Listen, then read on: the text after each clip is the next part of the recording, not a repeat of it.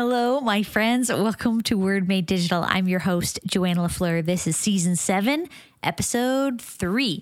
We are talking today to Pastor Vijay Krishnan. If you don't know him yet, I think you're really going to enjoy his insights, seeing some things in a fresh way. And he's a very shepherding kind of pastor. And I know not all lead pastors have that kind of a gift. So I think you're going to really lean into this and learn something. So Vijay is coming on the podcast talking to us about kind of like the world's on fire. What do we do now? We'll tell you a little bit more about that. But thank you so much for our sponsors and all that you're doing to make this season possible. Compassion Canada is back again for another season. Amazing people, an amazing team doing ministry through local churches around the world. Justice work for the sake of children. Just an amazing work. And actually in the coming number of weeks and months, I can't wait to tell you about a special project that we are working on together. So stay tuned for that.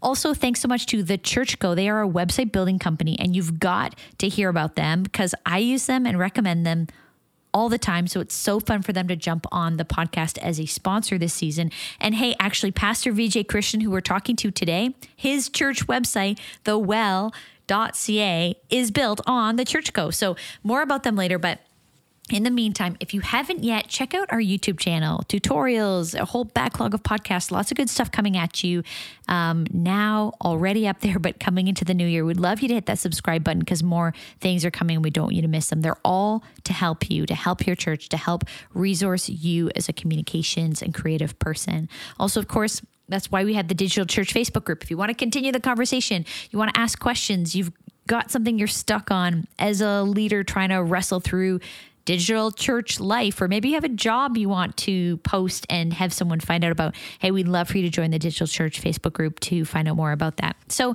Vijay Krishnan, he is the lead pastor of the Well Community Church. It's a group of churches kind of in the North Toronto area. He helped plant the church in 2005, but then later ended up becoming the lead pastor of the church. And so we're going to be talking about shepherding in this world on fire kind of a time we're living in.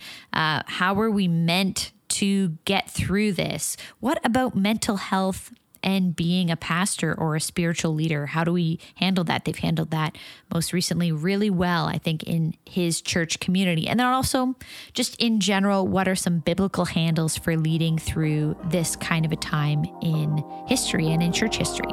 So here is my conversation with Pastor Vijay Krishnan. Welcome to the Word Made Digital podcast with Joanna LaFleur. You're listening to Season 7. Word Made Digital brings you interviews with Christian creatives and communicators to inspire, challenge, and equip you in your own work. The church has the best news in the world, so we want to help you be the best communicators in the world. Here we go. Vijay Krishnan, welcome to Word Made Digital. Thank you. So good to be with you, Joanna. I was saying before we hit record, you are a hard man to tie down. I'm sure you've got 1,000 other things. So thanks for your time today. No problem. I just think I'm low capacity, so I just can only say yes to a few things. I don't know. I used to think I was high capacity. I don't know what COVID has done to me, but anyways. Well, maybe with age comes some wisdom, right? Hopefully. I want to talk to you about that a little bit. But before we dive into it, can you give some context, who you are, what your ministry context is? Mm-hmm. I am a pastor vocationally I'm a pastor.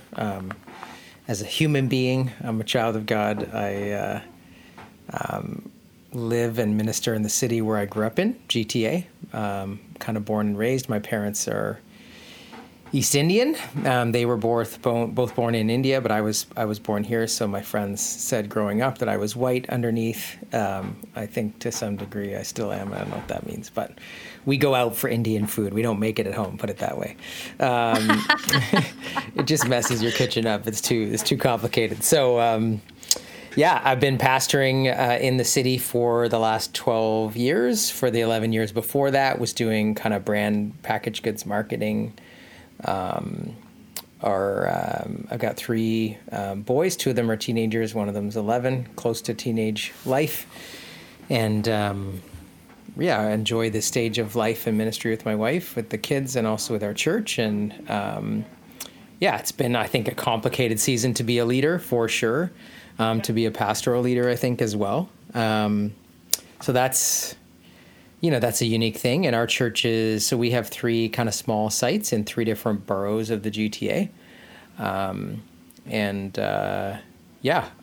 would say, even though it's been complicated, I love being a pastor. I love what I get to do. So that's a great privilege.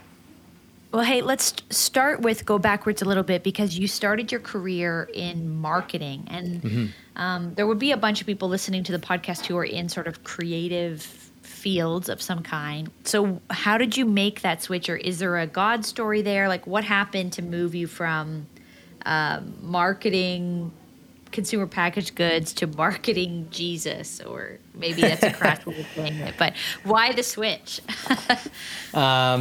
It wasn't in the plan, put it that way, like in my plan anyways. I did a BCom as my undergrad and got into packaged goods marketing. I loved marketing in general, just because it's the people side of business. Although maybe that's not fair to oversimplify, but I loved the idea of creativity, branding, communication. So worked in packaged goods for a while, then worked in retail marketing in the restaurant industry.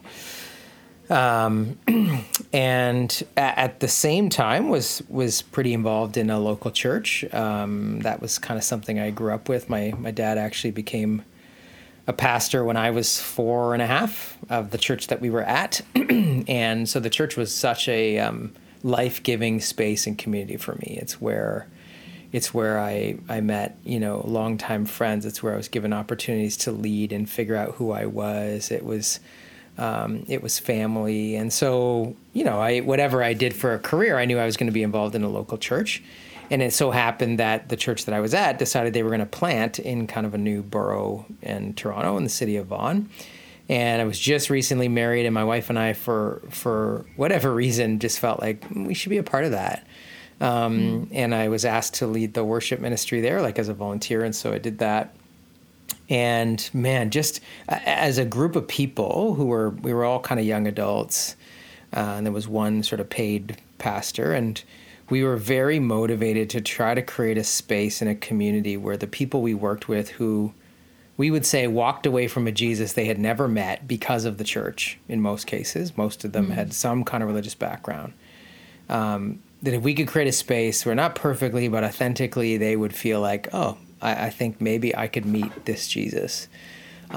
We were super motivated to try to create a space like that and do whatever we could. And so that was what drew me to being involved in that. And it was good, but man, you are leaving it all on the floor by the time Sunday's done. And then you're going into work for like a 50, 60-hour work week. And I loved what I was doing, but I found my mind and my heart constantly thinking about what we were building in this new faith community. To the point that 3 years in, the planting pastor said, hey, I think it's time for me to move on. He was sort of an entrepreneur, kind of a take the hill kind of guy, and he had done an amazing job in getting us off the ground. But he was feeling it was time for him to move on, and he said, I think you should become the pastor. And I was like, oh, I don't know about that. And my wife and I had some what-if conversations in prior years, but my job had just kind of taken off at the time, and I loved what I was doing, and it just felt like, I don't know, I thought, okay. So I just kind of prayed it out with the Lord and had to take all of the stuff I was afraid of. I was afraid of like failing. We were still a fledgling church. Like, I didn't know what I was doing. Like, I was not a pastor and studied to do this. So I was afraid of failing, afraid of wrecking people's lives. I was afraid of having my salary cut by 60%. And how was that going to work? And my wife was at home. We had 2 kids. And so it was just like, how is this all going to work? So I had to just kind of put that all on the table and say, Lord, these things can't really influence my decision, because, if I'm not willing to fail, I can't say yes to this.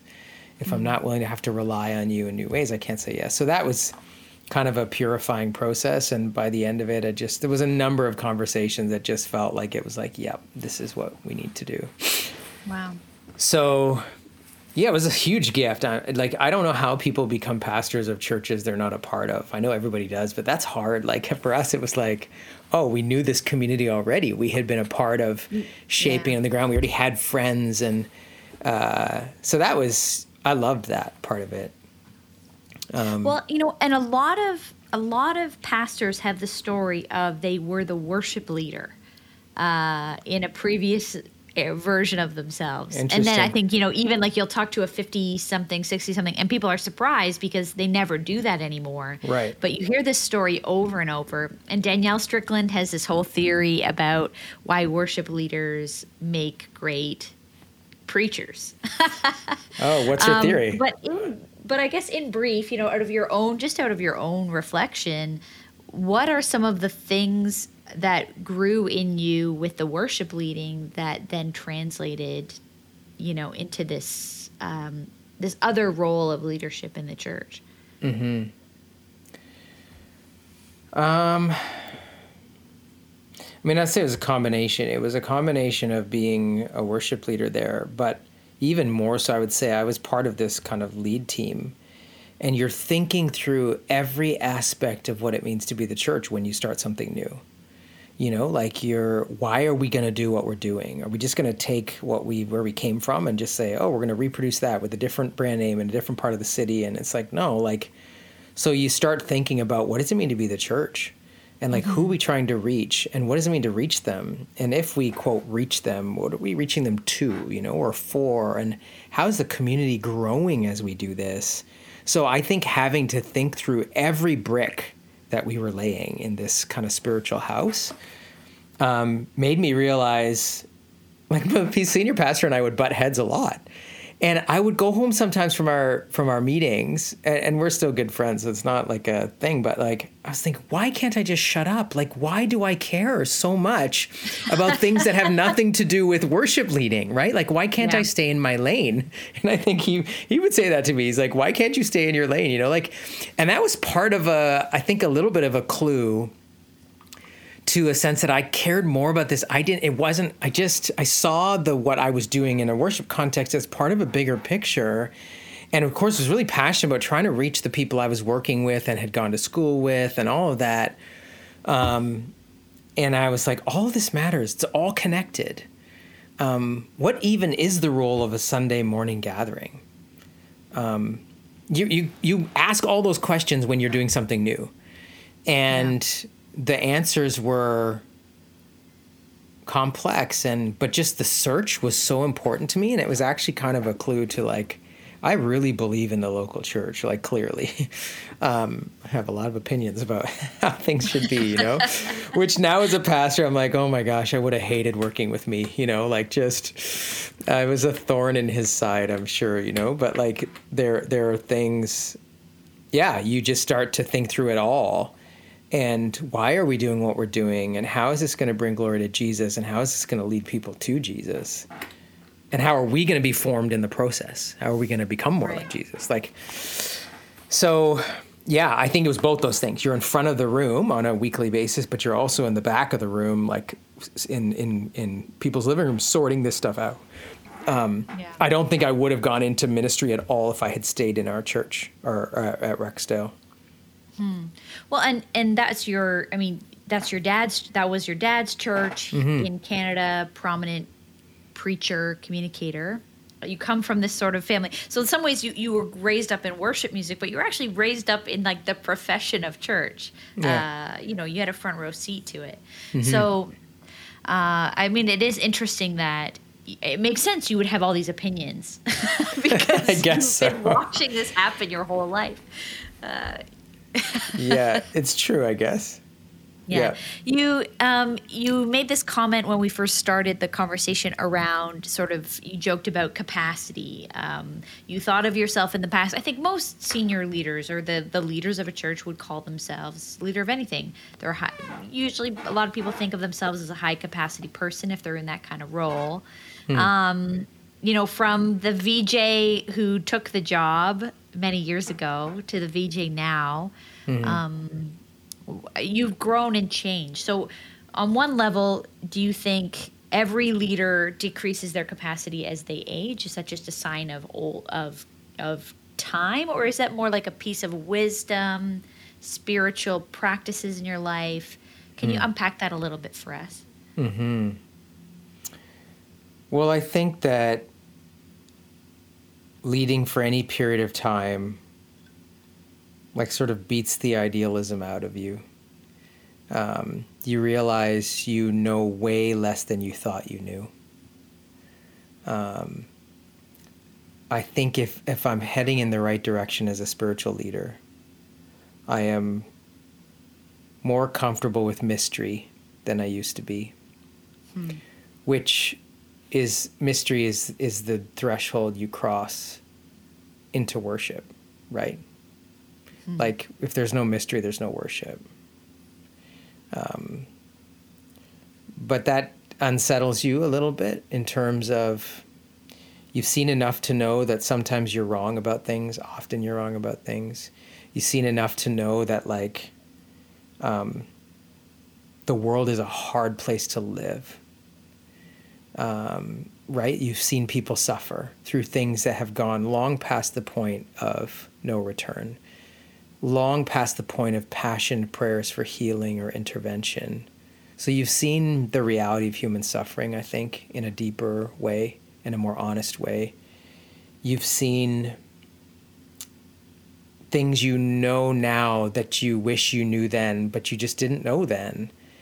And you're a little bit haunted. Could you name any of those? I mean, without, no, I mean, like, you know, maybe that's a whole other that's maybe a whole other podcast. The things you know now, you wish you knew then, but maybe broadly, do you mean about yourself or about leading or all of the above? All of it.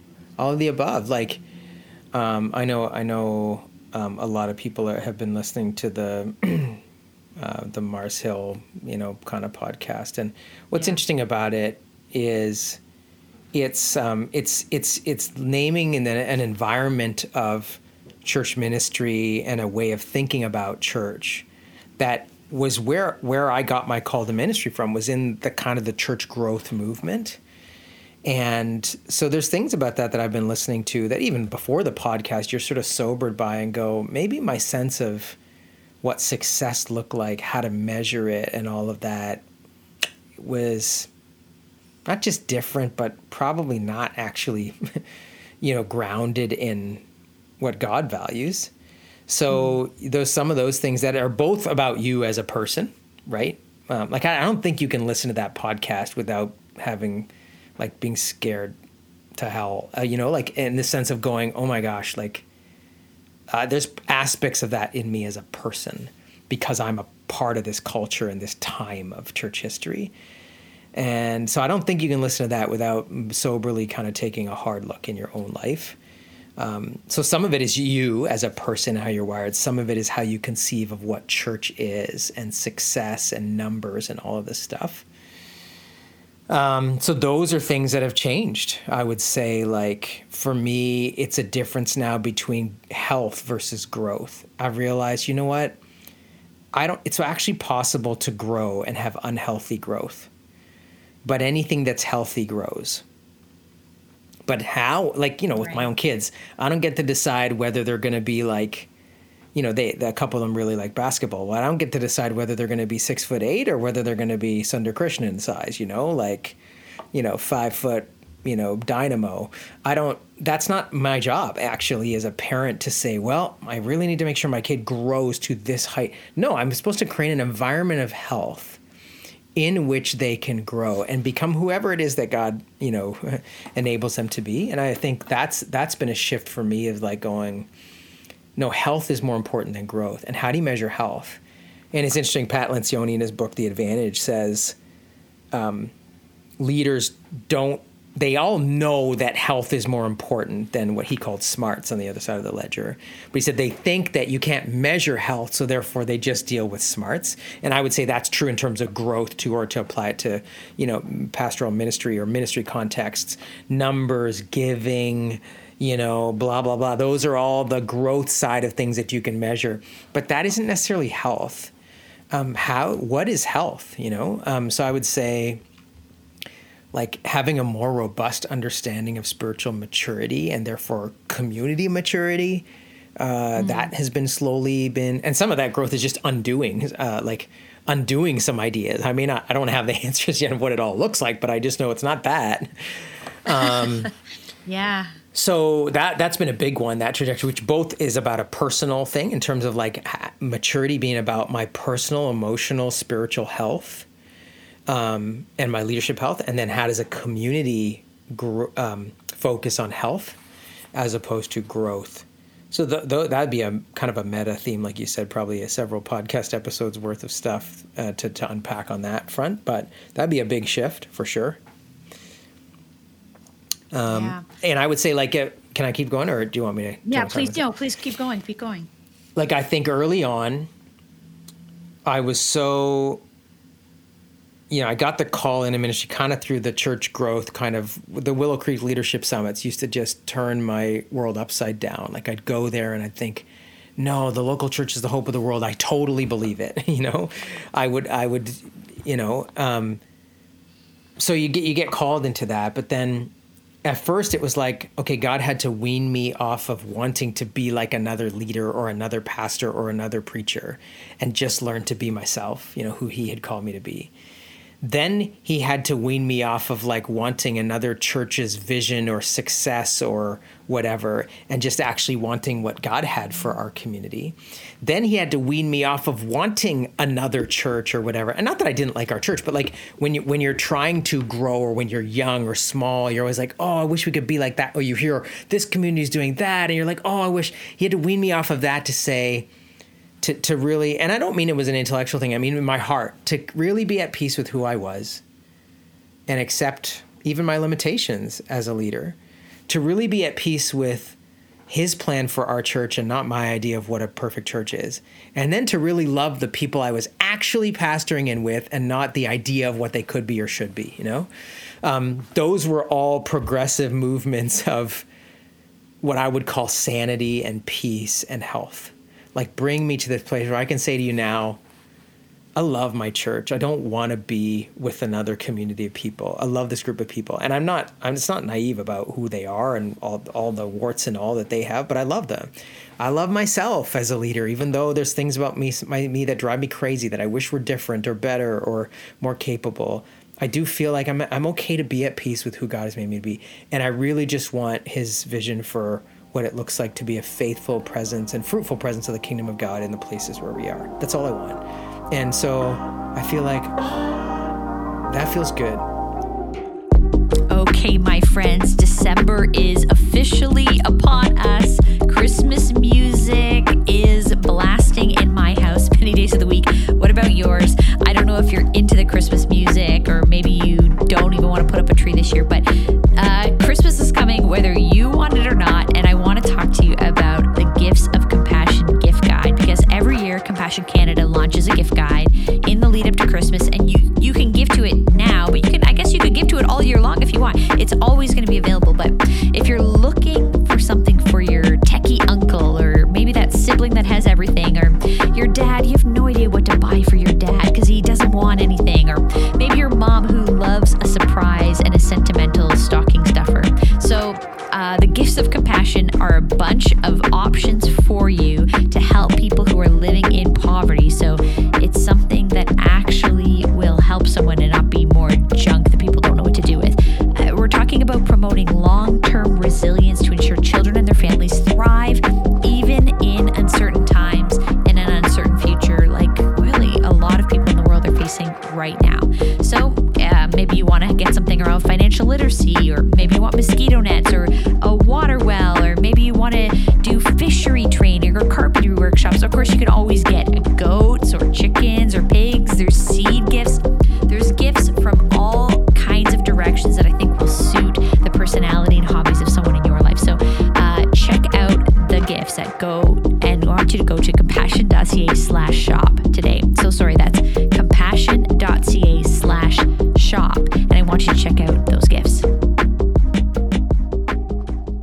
What you're talking about, I resonate with. There's some yeses and amens in my own story, my own journey of finding an okayness with who I am, what God's called me to be. The comparison thing, it can be so toxic. But maybe it's sort of an ironic question in light of you talking about the slow growth or slow way to success and fruitfulness. But is there a fast way to get there? What I mean is, if you're looking at the 25-year-old leader, is there a faster way to get them from those kinds of things to the 40-year-old version of themselves? Or I mean, I'm not sure exactly how old you are, VJ, but you know what I mean, the older version of themselves. Do you think it will always take time, or do you think we can help people? Well, yeah, yes and no. For sure, I think there's just a time, like it's in the way that I would look at and admire some older leaders, and I go, okay, I want to be like that, but I know it's just going to take some time to get there. But when I listen to them, they have wisdom that I go, oh, okay, it helps me sort of go, where am I pointing myself? So just as an example, a very specific one, I was listening to Gordon MacDonald on Carey Nieuwhof's podcast, and it was about an hour and a half. And he's in his 80s and is led in very many different ways. He said something in that moment about, when you're something about he wished that he had stepped out of the lead chair earlier. He said, when I was 55 and you're saying stuff as a leader, the younger people in the room are kind of rolling their eyes, but they still really trust you and believe in you, and they're laughing and they're with you. He said, when you're 65, they're kind of rolling their eyes going, man, when are you going to move over and let us, make some decisions and things like that? Or we don't really think like that anymore.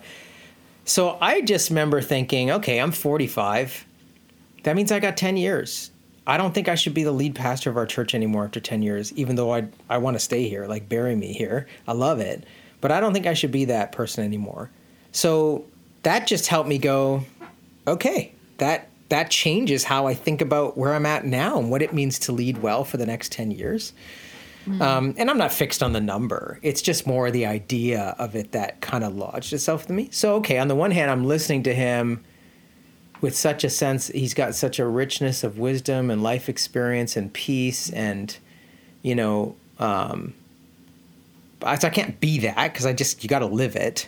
On the other hand, listening to people like that, like it does shift the goalposts. It helps you change what you think. So I think for a younger leader who's 25, I would want to say to them, think long and hard about what your measurements of success really you think they are as a person, as a leader, what you're trying to do. And the sooner you surrender those to God and allow him to shape and reshape those, the better. That would be one thing I would say. You can do that now. Secondly, I would say, I wish I led with more humility then, because I just wish I had known how much I didn't know.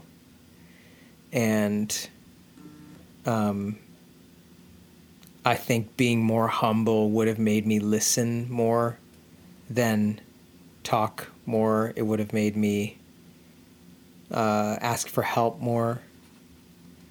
It would have made me okay a little bit more with failure and criticism. I was too defensive when I was a younger leader. So much more comfortable, not all the way there, but much more comfortable with criticism now because I kind of know that I make all kinds of mistakes and actually I'm meant to learn from them, and God has gifts for me in those things. So yeah, I guess there are some things I think you can, and how you think about what it means for where you're going. But there's another sense in which your own story, like you have to live through the pain of your own failures. My spiritual director said to me once when I was debriefing a situation where I felt like I had just really screwed up as a leader. And I said, why didn't I make that call in the moment? And he said to me, he said, well, you'll never do that again. And I said, well, that's not helpful. And he said, no, he said, you now, right in this moment, are feeling the pain of the decision that you made. Now you will see that pain coming from a long way off the next time, and you will know in the moment what you need to do. So he was kind of saying, you can't really accelerate that learning. No, and he's like, you can't. He said a mentor of his kind of stopped meeting with him when he was 25 because he said to him, hey, you've kind of tapped out here in terms of what I can give you because you haven't lived through enough pain. And he was like, what? And so it just like, there is just a sense in which you got to go through it. And I think knowing that it's coming is the only thing you can accept, which I think does make you humble, is going, yep. I resonate with that, VJ, as I think of 25-year-old Joe, me. And I had a therapist in that sort of mid-20s era of my life talk about the ministry pastoral role I was in. And their assessment was essentially, you're given the job description that is more like for a 45-year-old, but you're only 25. So in some ways, it's not like what's wrong with you. It's that like there's no way you could have the skill set and experience and even like the emotional maturity. So if a difficult thing happens in the church community at 25, it's the first time you're seeing, a marriage breakup because of adultery, and you carry the pain and the sadness and the grief of that dynamic for the people you love as a pastor. But at 45, you've probably seen it a few times, as sad as it is. You carry it differently because you've just gone through it a few times before. Yeah, you're absolutely right. And now, I don't know, this is me getting old because now I'm looking at, I think of a 25-year-old me, a 25-year-old anybody, you, a 25-year-old anybody. I'm like, who would give this person a church? They don't know 100%. anything. But people do. And like there's such grace from senior people in all of our lives that said, we're going to give this to you, this leadership role, even though you don't know all the things. Yeah, but I think it's a good question for, let's say, more seasoned leaders to ponder is how are we developing younger leaders? What are we asking them to do? How are we creating environments that are going to not just have a big safety net, but like help them grow in that and not expect them to deliver on a, like you said, a job description that suits a 45-year-old with 20 years of ministry experience. Like, how do we help them? Yeah. Well, and the story of the Mark Driscoll tale as the example, we all know, we either were or know Mark Driscoll-like people, sadly. Pieces of the story. He was a young guy and was given a huge amount of authority and power and money and responsibility that even he himself at the time, it seems to have been that he was sort of acknowledging like, oh gosh, I'm in over my head. Hey, let's talk, turning in a different direction, because we can't solve all these problems. But I'm curious about a conversation with you around mental health and pastoring. There's someone on your team who, publicly had, they talked about having to leave their job to care for their own mental health. Just as another touch point, again, of like the things I don't think we were talking about 10, 20 years ago in the way we're talking about it now. So just as a broad, open question for you, mental health and pastoring, how do you navigate that? How do you care for that? I think that the pastoral role, like, okay, everybody's life is difficult and challenging in different ways. So this is not to say that, there's more mental health issues in pastoring, whatever. But I think what's complicated is, this is a role where we say, in the best sense of the word, you are ministering out of your inner life, right? Like, this isn't a job with tasks you just pour do. Out. No, it is from within. Like that's how it's supposed to be, right? So you preach out of your own encounter with Jesus. You lead worship from where you can see Jesus. You disciple others and you share with them you share the God life that you have with them, with God, right? Jesus told John 15, remain in me, like my words remain in you, you bear fruit. This is the life. And as a pastor, all we're doing is trying to model that for people. So fine. But when that inner life, apart from like,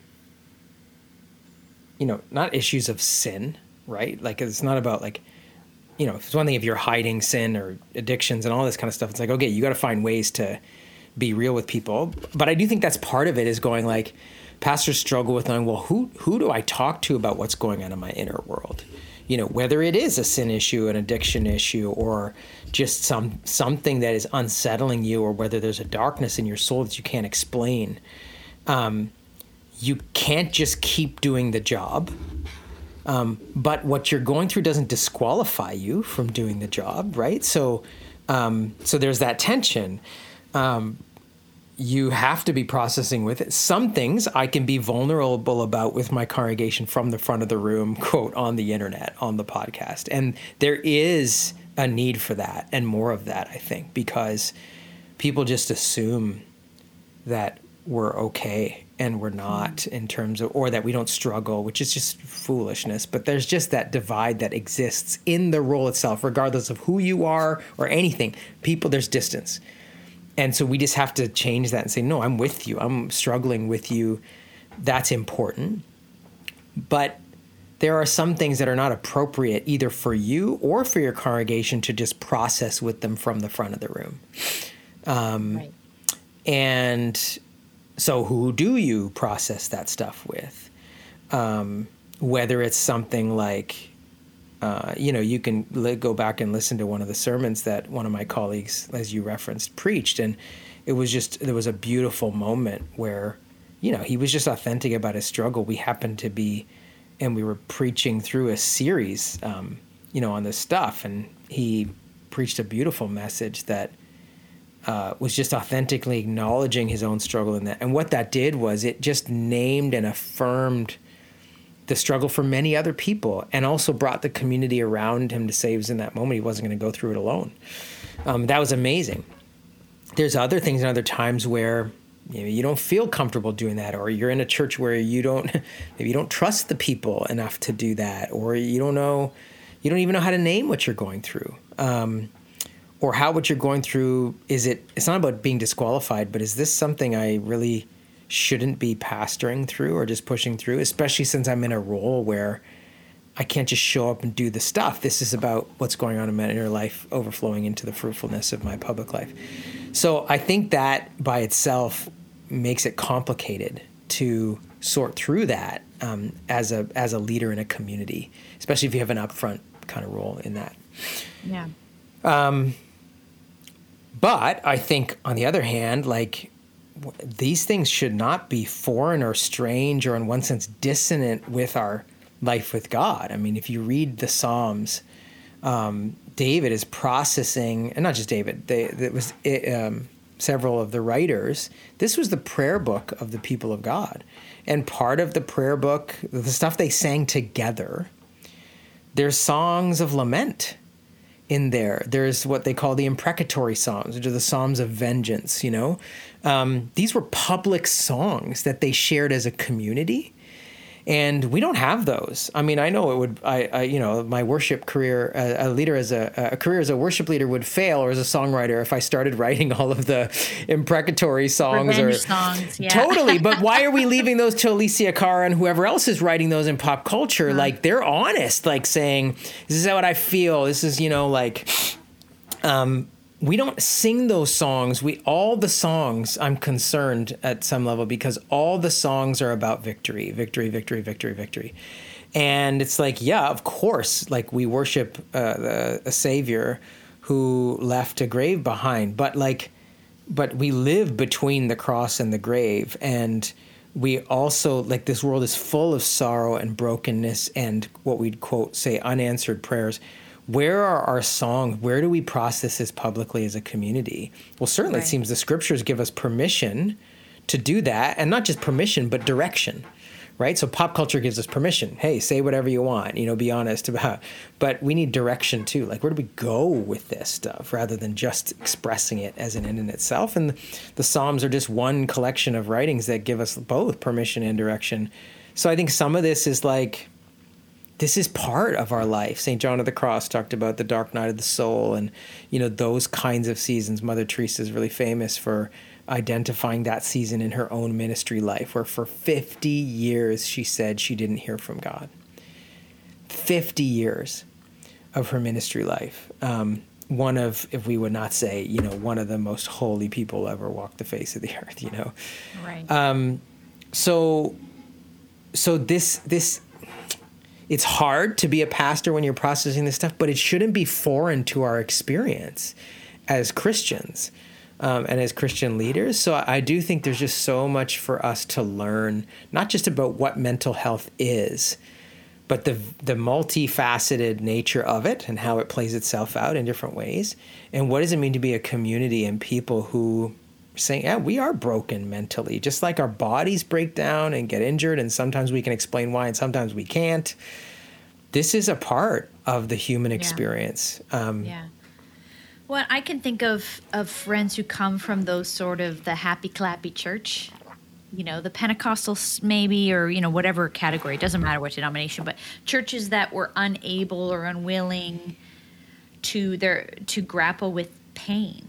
And so when you're going through pain or loss, and all the songs, as you say, like people who say, I can't go to church because they're just going to sing all these like victory songs, and that is not my reality. And so every time it feels like I'm being punched in the gut, because there's no space. Not that we can't sing a victory song, but there's no space for other emotions.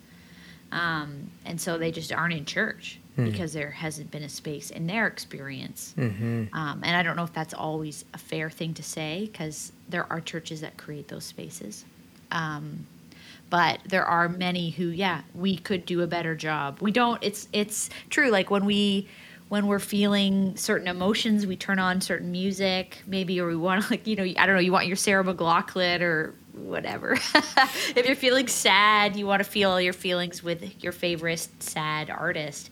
But there aren't a lot of Christian responses to it, which I do agree is a challenge. And then, as you say, it's complicated. When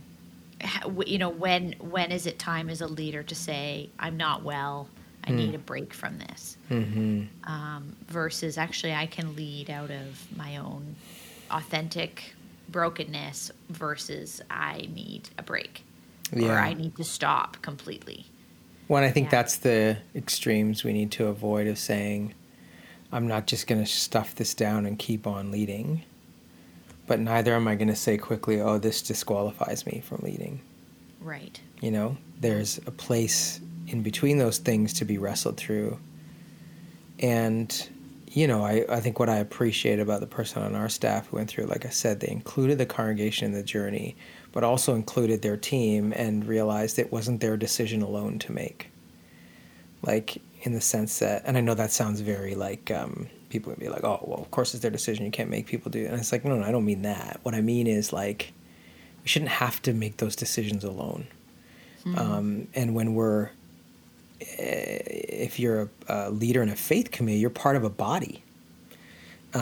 So you don't just dismember yourself, you work through it together and you come to a place of, which in the end we did, came to a place of agreement and peace, saying, okay, this just seems to be what is best for this person right now. And as hard as it was for us to see him step out of that role, because when you ask anyone on our staff team now, we're like, man, we miss him still, his family's still part of the church, so that's beautiful, but in terms of even his unique role in the staff, we miss that. So your heart aches still, it's not what we wanted, but we understood, no, this is what God, this is best for this person. And so I was so thankful for the journey that he invited us on and that the church was able to go on together. Yeah. I mean, it feels like not just on a personal level, like especially the last couple of years of life. Hard to believe now we're saying it's a couple of years, COVID. We had we were all so naive in March 2020, but so not just on an individual level, but really corporately, I think, that's the underlying theme of this whole podcast series has been the world is on fire. What do we do now? Where do we go from here? And so I think that's my question to you. Where do we go from here? Because there's not just our own personal growth and maturity that's happening. There's not just our own personal mental health or the health of us as an individual, but we're a body, as you've said. And the world that we do ministry in has changed. And I think there's a lot of grief there, a lot of fear, a lot of closures of churches are happening or will happen, especially small church plant style churches. I mean, you, right before COVID, just in context, you were launching a new location.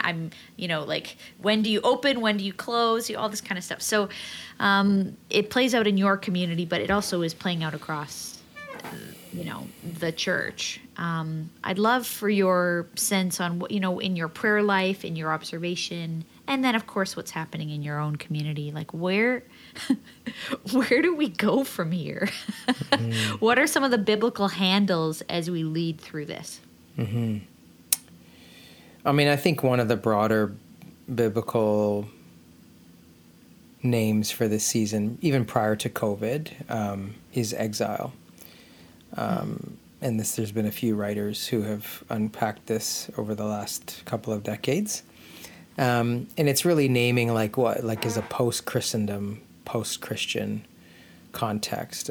If you think about the biblical story of the people of God in Babylon, they were in an environment that was not home, where all of the markers of what was familiar and comfortable were gone, where there was enough chaos and violence and destruction in the world to make them believe that God wasn't with them anymore because the temple was destroyed and that's where God lived. So if the temple is destroyed if they're not in Jerusalem and the temple is destroyed, then God doesn't live there and they're not where God is.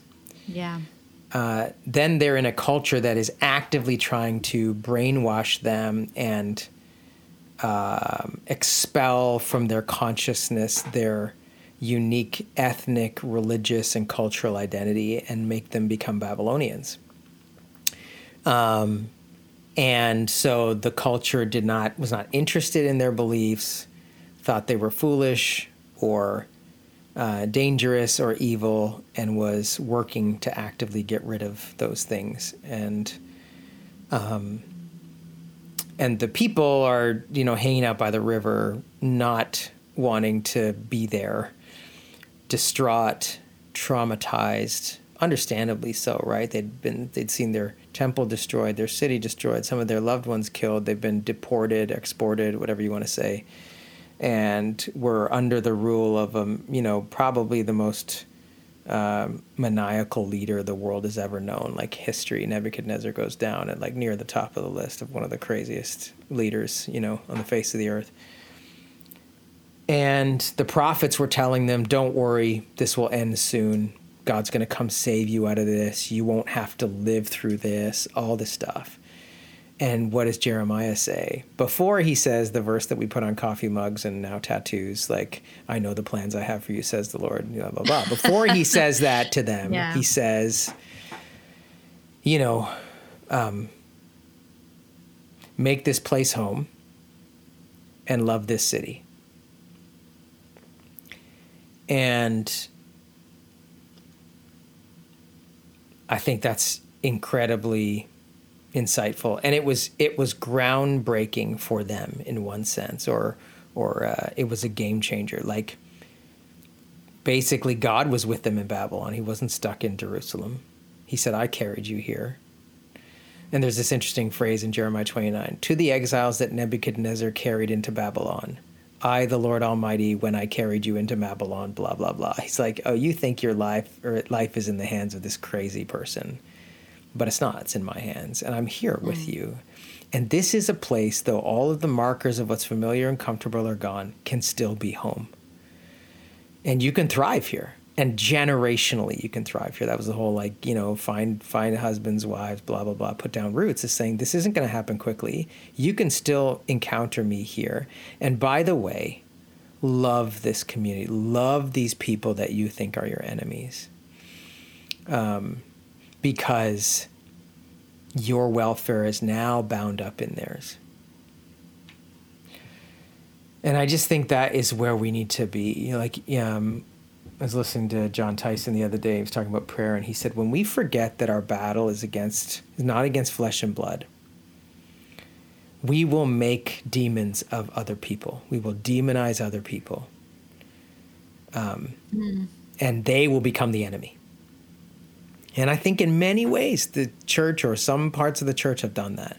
They've made other parts of the church the demons, the enemies. They've made the LGBTQ2+ community the enemy. They've made progressive, Christianity the enemy. They've made liberalism the enemy. They've made conservatism the enemy. They've made this political party the enemy. They've demonized people and now have made our battle against them. It's like, no, our battle's not against other people. It's for people. Yeah. We fight for them, not against them. And we meant to love, and for them to love Babylon, right? They would have been like, what? Like, God, didn't you see what they're doing? What they did? Whatever. And it's just like, that's a whole different, and I think that's where we find ourselves. Where, we're not the markers of what used to be familiar for us. Even, like you said, the last 2 years, like, so much of that is gone. But even this was happening before. The markers of... it's accelerated. But it's accelerated. Of institutionalized Christianity, of culture of Christianity or whatever. It's long gone. And I actually think there's lots of it that I'm glad it's gone. There was lots of it that was not good. And we idolize the past or where we came from, and we forget that it had its own version of toxicity and brokenness. And some of it's just coming to bear now is the church has been called to account for some of that historically, which is good. So I think, like, exile is a way to name the season we're in, and that it is possible to thrive from the margins when you are a minority in a place that feels like... not like home, where you struggle to see God's presence and the culture seems ambivalent at best or hostile at worst to what you think and believe. It's possible. And so I think that's a big one, and it's not new.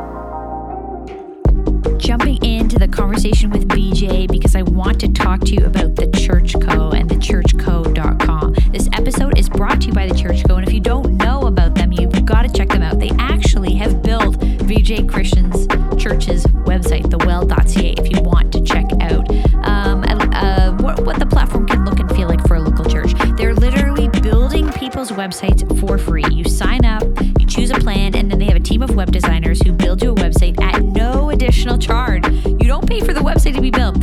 So you might already have a website, but honestly, their sites look as good, if not better, than the sites that can cost thousands of dollars. And they have a ton of unique features that are specifically for churches, like Church Online, CHMS integrations, digital prayer, small groups, events, sermons, and a ton more things that are church-specific builds. The best part is the price, in my opinion. They do all this for $29 a month. So right now, they're offering our listeners 20% off on your first year if you use the code DIGITAL, as in word made digital. Honestly, it's a no-brainer. Find out more at thechurchco.com, and don't forget to use the discount code DIGITAL to save 20%. Yeah, I'm thinking, well, what it's leading me maybe as a last question, I'm thinking of that 25-year-old leader who's starting out, and I think some of the skills that we looked for in that kind of a leader have maybe shifted. Some of it is literal skills, like you have to know technology. Like, that's a very hard skill. You have to understand how to navigate some of these technical things in a way that 30 years ago, 20 years ago, when people were starting. Yeah, I feel for the guys who were at the end of their ministry work and having to learn a whole new way. But beyond the hard skills, there's soft skills too. So maybe just as a encouragement to people who are those younger leaders, what are some of the skills you would want to cultivate? Like if the previous leader had to be the upfront, charismatic communicator, and not that there isn't a place for that person, but what are some of the markers you think will help shepherd our people in the next number of years that a 25-year-old could identify in themselves or cultivate in themselves? Yeah. I think like learning to become a really good listener, and related to that, like learning how to ask really good questions. That sounds simple, or basic, I guess, but I'm shocked at how few questions people ask. Like my wife and I will even say, we'll go to a party or whatever, and we'll sometimes compare notes, and that's not fair, but like we'll say, did anyone ask you a single question about yourself? We'll say no, but I know so many things about people in that room. I know their stories, I know their whatever, and I'm just like, I think people are so distracted, so self-absorbed, or so insecure that they don't know the people that they're around them, and they don't know what they're going through, and they don't know what the world is like really around them. And so I think it's actually just a really good life skill to ask questions, and genuinely be curious about who people are or what you're going through, whether that means you're meeting somebody, in a congregation or a space, and you just get to know them by asking good questions and really listening, or when you're in the room and you're discussing something and someone says something that you don't agree with, to genuinely be curious about their view and say, oh, why do you think that? And ask another question and another one and another one. Because I realized, talk about before about what you wish you knew now, like I didn't know. I just assumed I knew. And if I would ask one question, I'd go, oh yeah, that fits into this picture I've made in my head about what's going on in this situation or why you would have that opinion or where you're coming. It's like, I don't know that. Ask questions, So I think that's not just an interpersonal life skill. It's a great leadership skill. Because the more you know people, where they're really at, what their motivations are, what they care about, and what's going on in the world. They say that even if you want to be purely mechanistic about it, they say even in negotiations, great negotiators ask lots of questions. They try to get as much information from the other party they're negotiating with as possible, because then they understand who they are, what they're motivating. The classic sort of example from Getting to Yes, that book on negotiations, is two people are fighting over an orange, but nobody stops to ask why the other person wants it. One wants the rind, the other one wants the pulp, but nobody stopped long enough to say, why is this so important to you? Those are things, that's a life skill. Ask questions, be a learner, I think that's one. I think another one is, this is going to sound cheesy, but like adaptability, because the world is just constantly changing and you learn by doing. Heifetz and Linsky, in their book Leadership on the Line, talked about the difference between technical problems and adaptive problems. Technical problems are ones where the solution exists in the system or in the room itself, and you just need enough expertise to try to figure it out and apply the solution. They said adaptive problems are where the solution doesn't exist within what you're dealing with. It's not readily apparent, and you may not know whether it's a skill thing or something else. So you actually have to apply an iterative process of learning as you're going. And, that's what they say about AI, right? AI is adaptive technology. It learns more about you as it's going, as you're interacting with it, and it's able to. I think we kind of need to be like that as leaders, which means we hold things loosely. We're like, okay, have this idea. Let's go down the road with this. We're going to learn some stuff, right? We're going to be, and that really comes back to the health thing. That comes from not being afraid to fail and knowing you're probably going to get it wrong. I don't expect to, to know we're probably wrong. Let's go find out why by trying to do this. I think that's another one. And I think the listening, asking questions is actually a component of what it means to be adaptive. So as we close the conversation here today, there's a lot that's been said. There's kind of some tweetable moments, but also I think just some really interesting insight from your ministry, from your perspective as a pastor who's been around the block a few times. I would love for you to just close us, and could you pray for people who are listening, people who are in ministry and who are listening, whether that's paid or not. Maybe there are people who are thinking about going into paid ministry. Maybe there are people who need to get out of it. But the rest of us, we're just trying to chug along and be fruitful for the kingdom. I would love if you could just be a pastor to us and pray for people listening. Mm-hmm. I'm just going to take a moment just to listen, and then I'll pray.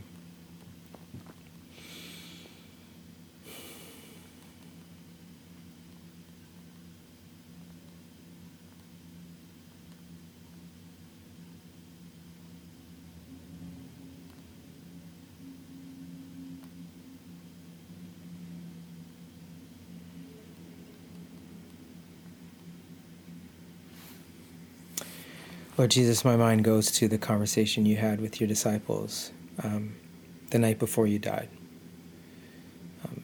In that small room with just your inner circle. So many things happened in that conversation. You began by washing their feet. And so we just thank you, first of all, for the fact that you are the God who is among us as a servant, who literally gets down low to help us, to lift us up. And so I pray that even now, leaders would feel just that the help of the Lord Jesus Christ. That you are still willing to serve us, to lift us up. It's just mind-blowing that that's the kind of God you are. And then you said to your disciples, don't let your hearts be troubled. You believe in God, believe also in me. And so we just pray that you would speak peace to the troubled hearts because of complicated decisions, because of toxic situations, because of painful or just difficult circumstances, that we would hear your voice saying, do not let your hearts be troubled. Trust me, trust me. Then you said to them, apart from me, you can do nothing, nothing. And so, Lord, speak to those of us that have been striving and trying in our own strength just to do things our own way, and help us reconnect to you and your words as the true vine. And then you said, I'm going to send the Holy Spirit. And so I just pray for a filling of the Holy Spirit in each person listening. Through their body, mind, and soul would be so filled with your presence, not just at an experiential level, but a spirit that leads into truth, that provides wisdom, that gives energy and power to do the work, that gives the reminder of the abiding presence of Jesus wherever we go. Even when we are alone, we are never alone. We are with you through your Spirit. You are with us.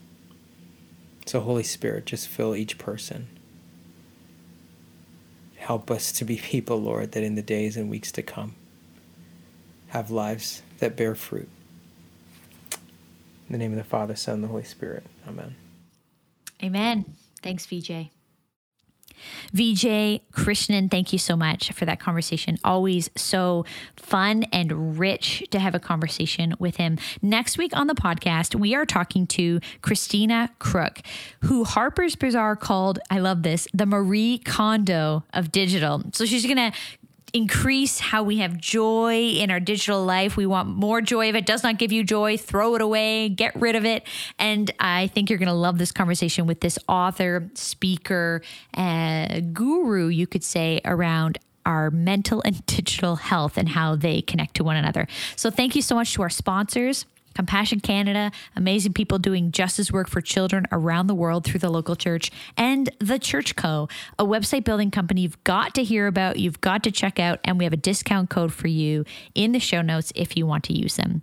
So, of course, always you can find us in the Digital Church Facebook group. You can find us in our YouTube channel. You can find us on Instagram, all things Word Made Digital. We would love to see you there, and see you back next week with Christina Crook. Thanks for listening to the Word Made Digital podcast with Joanna LaFleur. If you like this content, hit subscribe so you don't miss an episode. Rate it and share this episode with your friends. Head over to wordmadedigital.com for more free tools and helpful content for creatives and communicators. We love helping you communicate the best news in the world.